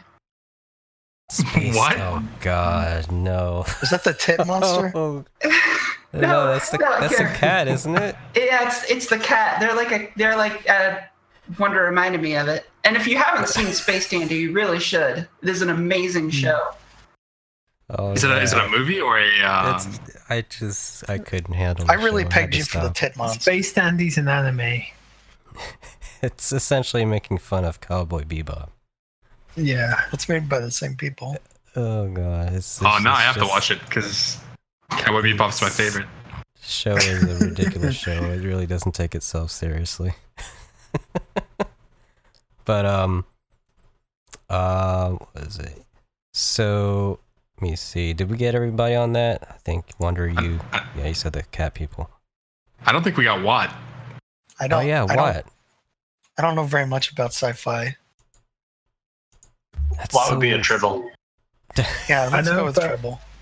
I know more about games and fantasy stuff, not sci-fi. That's probably like I'll go with Q. That sounds like fun. That's cheating. It is. I'm a cheater. It's perfect. So Yeah, there since we we're- go. I actually said that so Wonder would post his Q pics. Wow. Fair enough. And since we're talking about anime studios, another question from Shark Rags is which anime studio would you take control of to make your dream single season TF based anime? oh god, yes, Oh, definitely no. Studio Ghibli for me, mate. Definitely Studio Ghibli. Sorry. Trigger. Studio Trigger. Trigger, Definitely. what have they done? Kill a Kill. Oh yeah, that's right. They did a really nice sequence for the was it Gumball World? I can't remember. Yeah. I Yeah, believe most of the people there split off from Gainax. And anyone else? Cora, Ellen. I don't know if you guys watch anime. I'm gonna give a new studio a chance and say Wit Productions, just because I think that their work on Attack on Titan was so amazing, and the amount of frames that they were able to jam into some of those scenes were insane. Attack on Titan, I love that. Well, they're already TF elements to Attack on Titan, right? So Yeah, I know. yeah. they already have their foot in the water, basically. How about you, Wonder? You watch anime much? I'm sure you do. Yeah, I'm not really familiar with anime, to be honest. Other than that, I'm not sure to hear either. How about any American cartoons you could relate to? Well, if anything, probably Starboard Industries. I'm not sure if What I'm do they do? familiar with that. It's a good show. Hmm. No? About Rick and LA? Morty? How about Rick and Morty? They do Rick and Morty. I don't know. I'm just thinking out of my head because more likely, if there was a transformation series of something, I'm pretty sure it'll more likely end up on more of a more mature audience themed channel or something like that. So I would say that, or either that, the people behind the Boondocks, if anything. Boondocks is a great show. Oh, yes, it was. And Ellen, I'm not sure if you chimed in or not. Oh gosh. If we're allowed to think outside of the box, I'd pick the studio that did the Batman animated series. Which one? Classic. The old one. Yeah, the old one. The old one? Okay. I can relate to The that. good one. The good one. I don't know. The Batman Beyond one was not too bad. No, Batman Beyond wasn't bad, but nothing. Or the one... What was the one that was in the future? Was that Batman Beyond? That's Batman Beyond. I have to throw in an honorable mention that I think they're like two brothers or something. They're just a couple guys. The animators who did Panty and Stocking. I think that deserves an honorable mention for me because I fucking love that style. Oh, I'm not sure if I'm familiar with that, but I'm sure I could look into it at some point. Do they have their own production company then? The two brothers, their own studio? I think so. Here, I mean, I could do some research real quick while we're waiting for the next question. I just remember that two brothers. they only did like 3 episodes, but it was pretty on point. Two That's brothers Gynex, in a apparently. van. Well, we're diving into the past here to find that information about studios and such. A related question: if you could choose any TF artist or writer who's disappeared into the void over the years and resurrect them to their full glory, who would you pick? Any ideas, TG? Wait, repeat the question. Any artist who's disappeared? Yeah, any TF content producer, probably artist or writer, who's disappeared over the years, and you could resurrect them and all their work and anything that was deleted from their galleries, whatever, put it all back into the present. Who would it be? Oh my god, you guys are being so mean to me right now. And You guys, someone has to pick Pilot. Someone say Pilot. How about Hazard? I don't remember him in a while. He hasn't posted anything either, right? I don't know if I know Hazard. How long ago has he posted? I'm probably I have honestly no idea. It was probably back in 2009, 2010 at least. Yeah. No Laugh is another one, yeah. Purple River, I don't remember them. No Laugh's a good pick, especially since he's probably still around watching. Checking. Yeah, what about Alex? Alex, why does that sound so familiar? Yeah, where's that Alex person go? Yeah, we should totally revive them. Their art was really good. this goes way back, and I doubt anybody is going to, but I would say Null Enigma. Null Enigma, yeah, that's a name. Old name.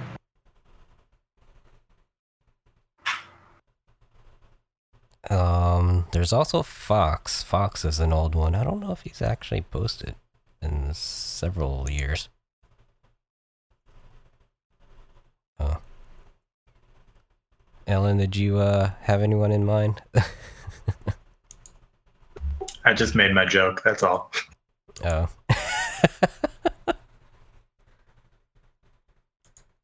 Alright, so has everybody chimed in on who they want to be their You should have TF? said Stiletto Pink, Ellen. Oh gosh. Yeah, I mean, people definitely miss Stiletto, right? I mean, but I don't think she's coming back anytime soon. I mean, Well, if Stiletto were still around, then I probably would not have had the opportunity to collaborate with you, Watt. So I'm actually quite happy that she's sadly. Is anyone still in contact with her at all? no. She's probably out there, kind of like Noloff still. No. Yeah. Apparently, That's- you've never. Yeah. You know, I guess- don't think he knows. I mean, I know the full This could extent. be its own podcast, so I'll Yeah, refrain well- from getting. Yeah, that's a We'll long take that story on from what I another know. Another time, another day, 60 minutes, TF. Do it. That was a complicated one that apparently I don't know Oh. the entirety of yet. Yeah, you'll learn one day. One day. Furry drama But, alert. But going on to our next question, who is actually by our Transformation Discord admin, Rarden, aka Yahtzee. What is the most interesting aspect of TF as a subject for you?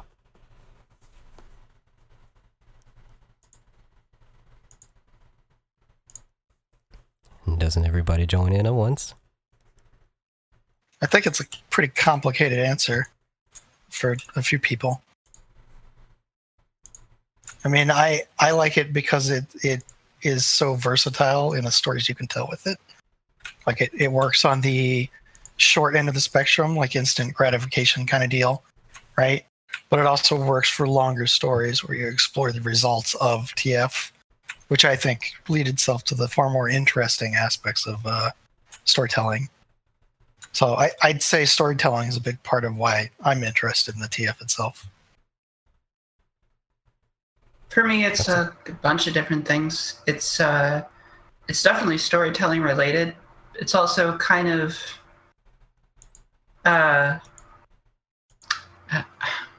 maybe I'm trying to analyze myself question, but like maybe it has something to do with my interest in transhumanism in general, and my love for like futuristic visions of humanity and magic and RPs. I mean, like I grew up playing like Werewolf the Forsaken and shit like that. So I don't know. It's a combination of things for me. And humiliation, as Kulaks reminds me. Oh yeah, that's a critical part in your works as well.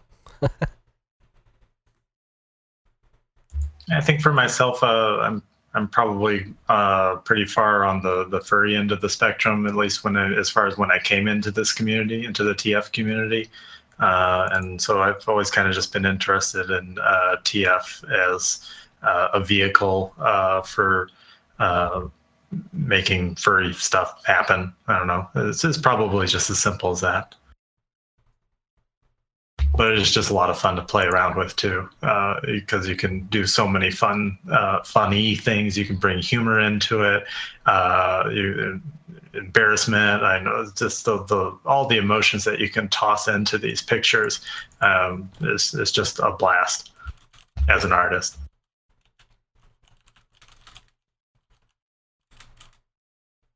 How about you, Wonder? I would say it's mostly the aspect of trying to manipulate something that doesn't exist, but still trying to make it look as realistic as possible. That makes it more, not realistic. Well, I guess you can go realistic as well, but in my case, it would be more in a either in a more an adult or funny transition, basically. That's what I like about it.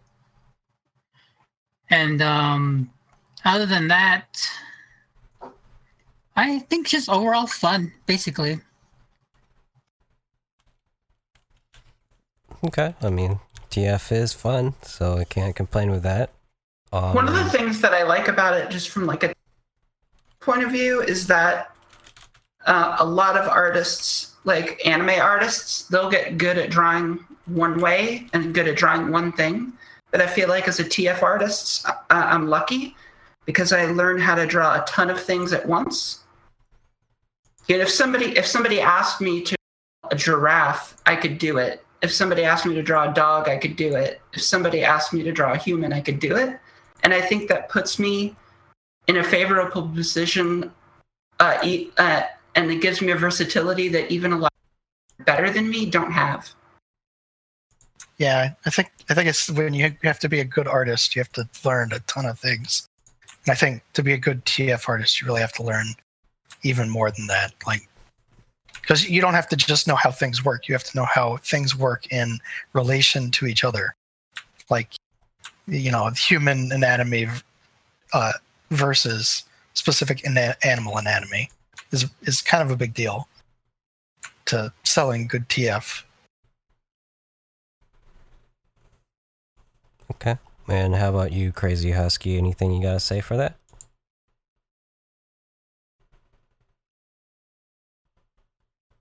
Crazy Husky? Did he you die? muted yourself. Nope, I have myself completely muted. Whoops, sorry, what was your question? So, what is the most interesting aspect of TF as a subject for you? Having fun. That's like the most important thing. It's really for me. Oh, you already know me already, Dino, but it's just like experimenting and exploring, the weirder sides of art and things in general. But you wouldn't normally even touch on like other subject areas and certain things, mental and physical. So, this transformation, you can just have fun with it, Mm-hmm. Turn someone into a dog or, make him into a rat and force them to go around the maze or, turn them into the ferret and take away the humanity. It's, to me, it's just something that is an outlet that's just fun to have, right? Fun to have around, but fun to just do and play with, really. So it's kind of going back on what Wonder said with sort of manipulating. Yeah, really. Okay. And this is a quick question from Diethol, another transformation admin on this Discord.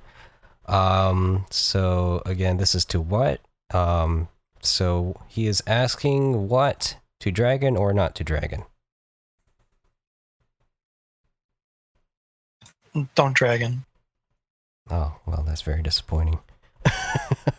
No dragons ever. There you have it. Watt doesn't want you to ever do dragons. Never again. And I'll do one more question here, and then I'll let Melliflox close with our last question afterwards.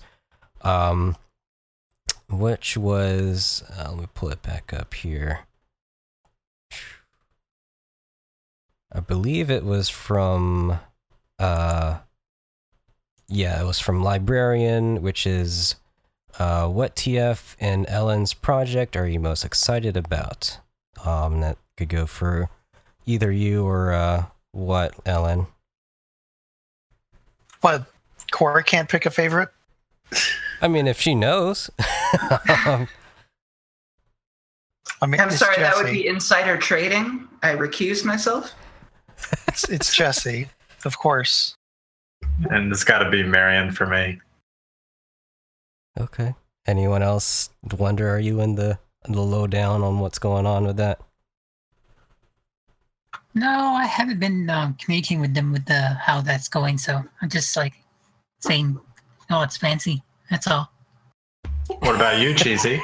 You're on the team.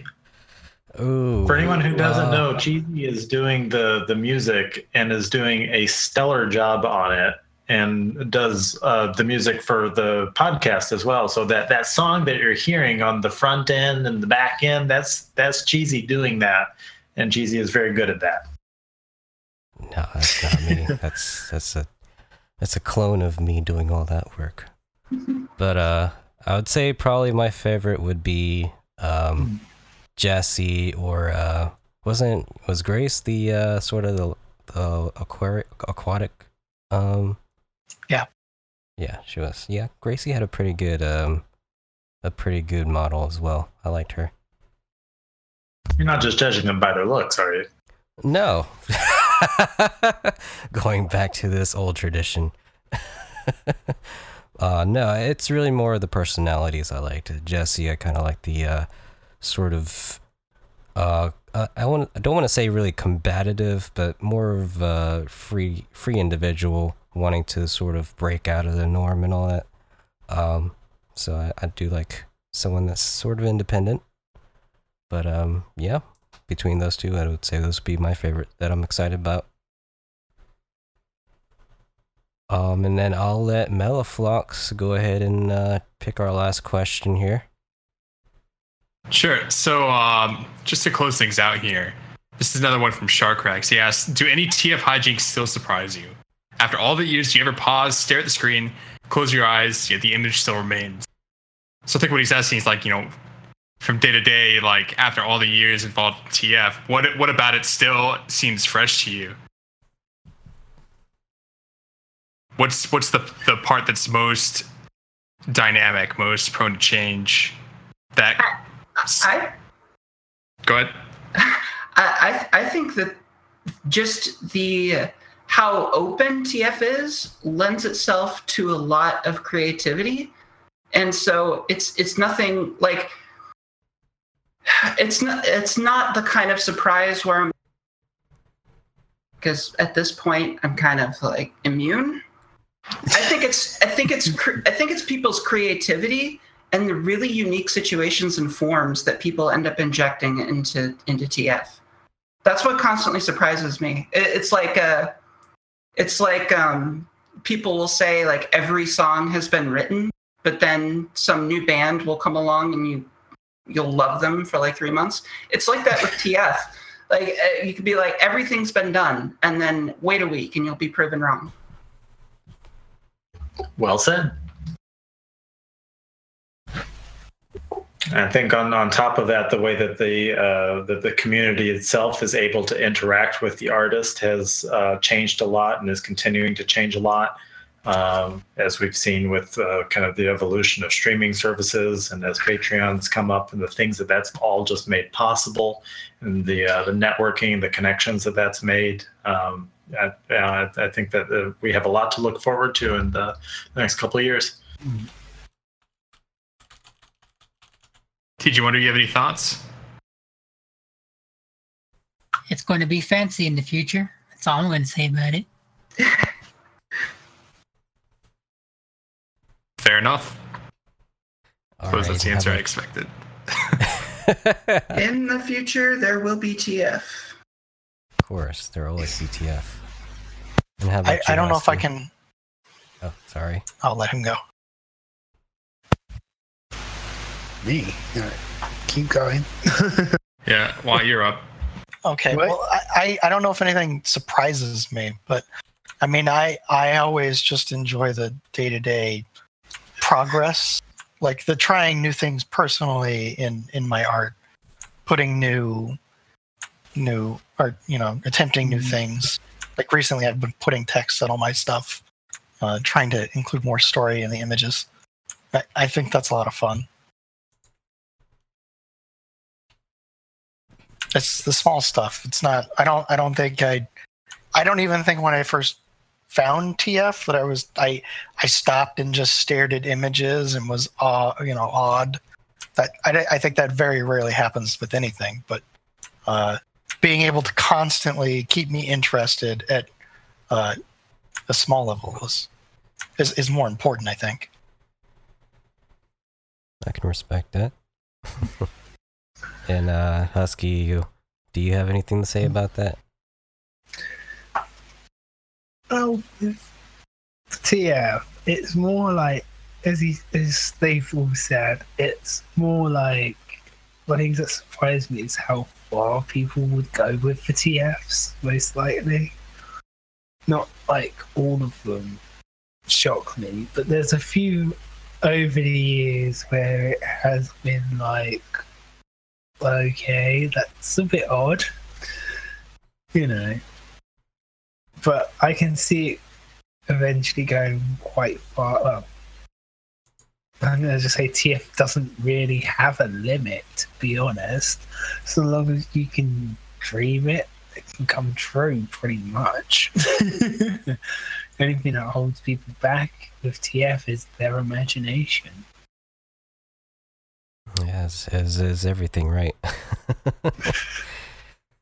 So Pretty much. I'm pretty sure the only direction TF can take from here is to expand and evolve as it has already.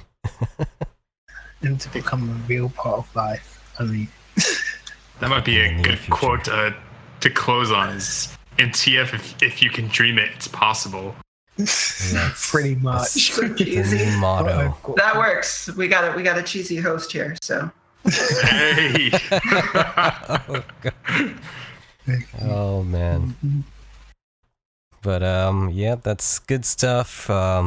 Great things to hear from all of you on that matter.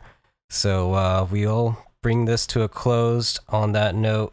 So again, I want to thank all the returning podcasters for giving your time and your effort to be on the podcast to talk once more. And also, of course, to our live audience for joining us today, and also for providing the questions for the second segment here. It really does help to drive the community as well as driving the podcast. So I'll go ahead and actually end it with allowing the participants to go ahead and do their own promotional spiels, how to reach them, commissions, projects they're working on, and all that sort. So I'll go ahead and start with Watsup on that. I have a Patreon, but if you don't want to pledge to that, you can pledge to Cora's or Ellen's, because I get their money too.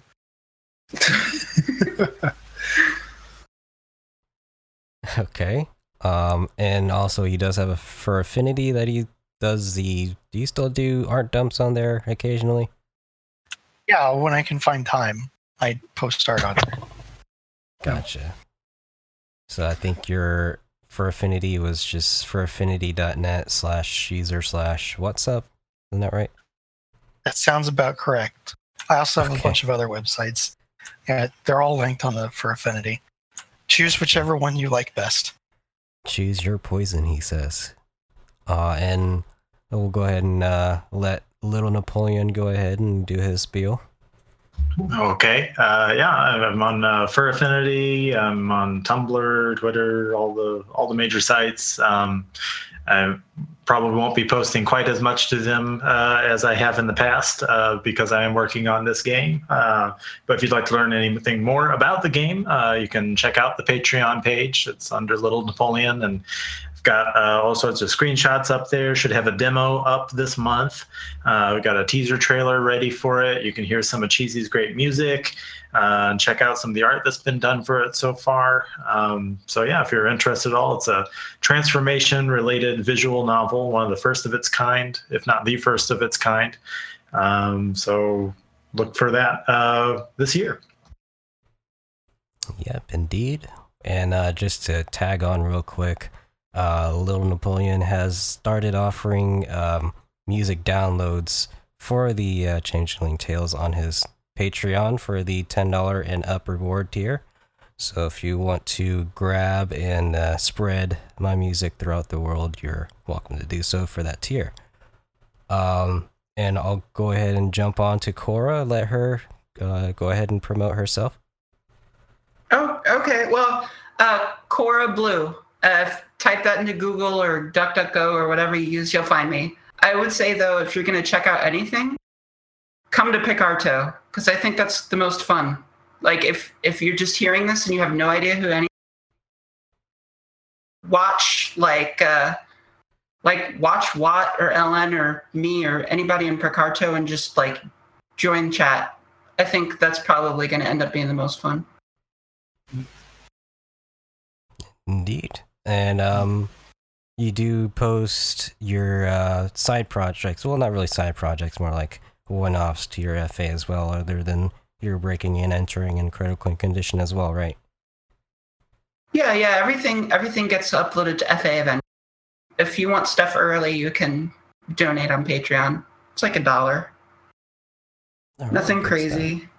No, definitely not. And how about you, Crazy Husky? How do we find your works? Well, Crazy Husky. Well, there's a dash in between Husky and Crazy on Fur Affinity.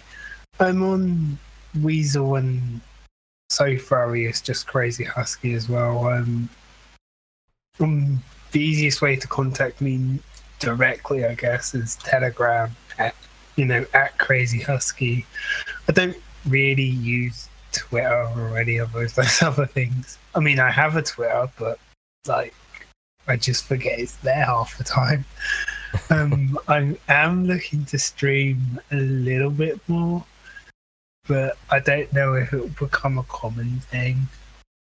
I mean, I'm upgrading my computer. Well, the computer's coming soon because I've already ordered it. So I guess within like the next month or so, hopefully I can have everything set up and ready for streaming. So pretty much, Wow. so yeah, just check me out on Crazy Husky, Crazy-Husky on FA if you want to watch me, or if you just want to talk to me, just hit me up on Telegram. All right. That's really all. And you're also, again, doing a collaboration with Aranya on a sequence as well, aren't you? Yeah, well, me and her do stuff basically either like bi-yearly. We sort of do an auction together, but like not often. Not like we're not always working together, and I do work with a lot of other artists. I mean, if you're an artist out there who would like to collaborate with me, I'll be more than welcome to have more people,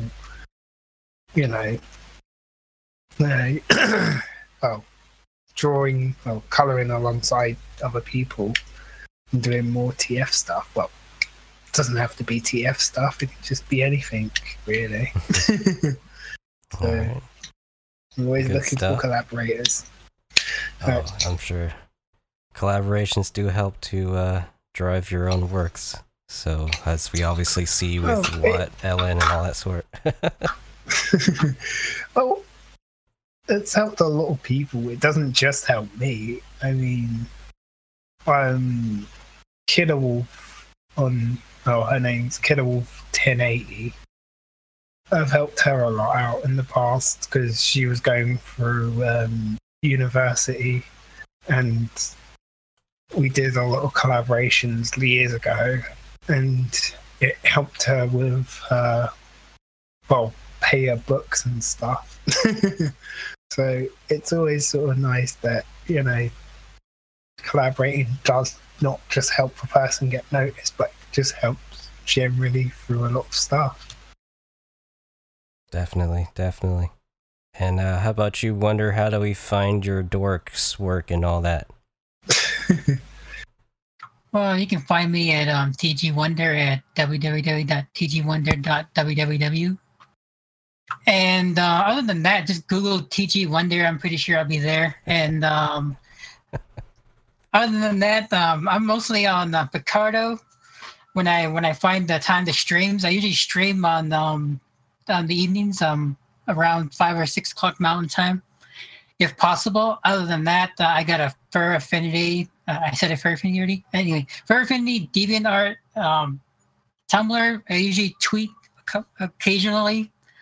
Other than that, that's pretty much the majority of my social networks. It's quite plentiful from what it sounds. And I do wonder, as ironic as it sounds, since they're talking about 4chan in the chat right now, how you would fare sketching what is said on 4chan at some point. I'm sure you'll have a gander with that someday, if you pursue it. But on that matter, again, thanks for coming in, everybody, and giving your time to the finale. So I just want to say, if you want to reach any other past episodes for Season 2, hear more specific to any of the participants we have here on their particular episodes, you're welcome to go to the Changing Times Transformation Podcast website, which you can reach by going to www.changingtimespodcast.com. Then you can either stream or download any particular episode, especially for Season 1 or 2. Or if you want to get alerts on FA for when I post an episode, such as like the Part 1 of Season 2 finale that I still am working on getting posted, you can just follow me on FA and it will get alerts, and you can go directly to the link for that, which is for affinity.net/user/cheesydino, and that's CHEASY. And if you want to reach Melliflox, I know I've forgotten to mention him as well. He's also on FA. I know he's doing the story variant or accompaniment for Watt's How to Be a Durgan, I believe.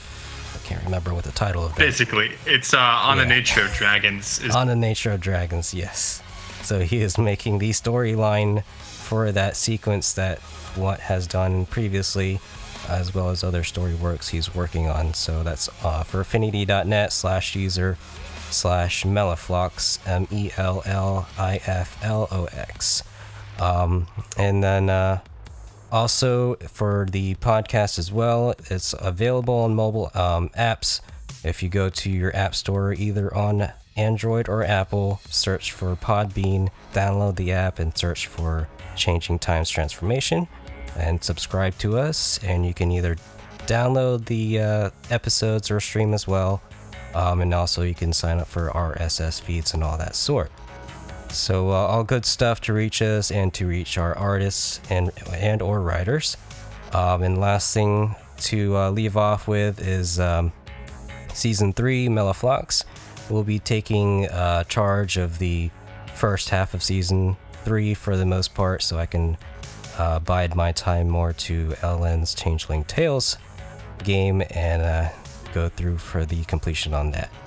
So that's the end of this part for the season finale, and we have one last part 3, with the last of our returning participants for Season 2, so I look forward to that.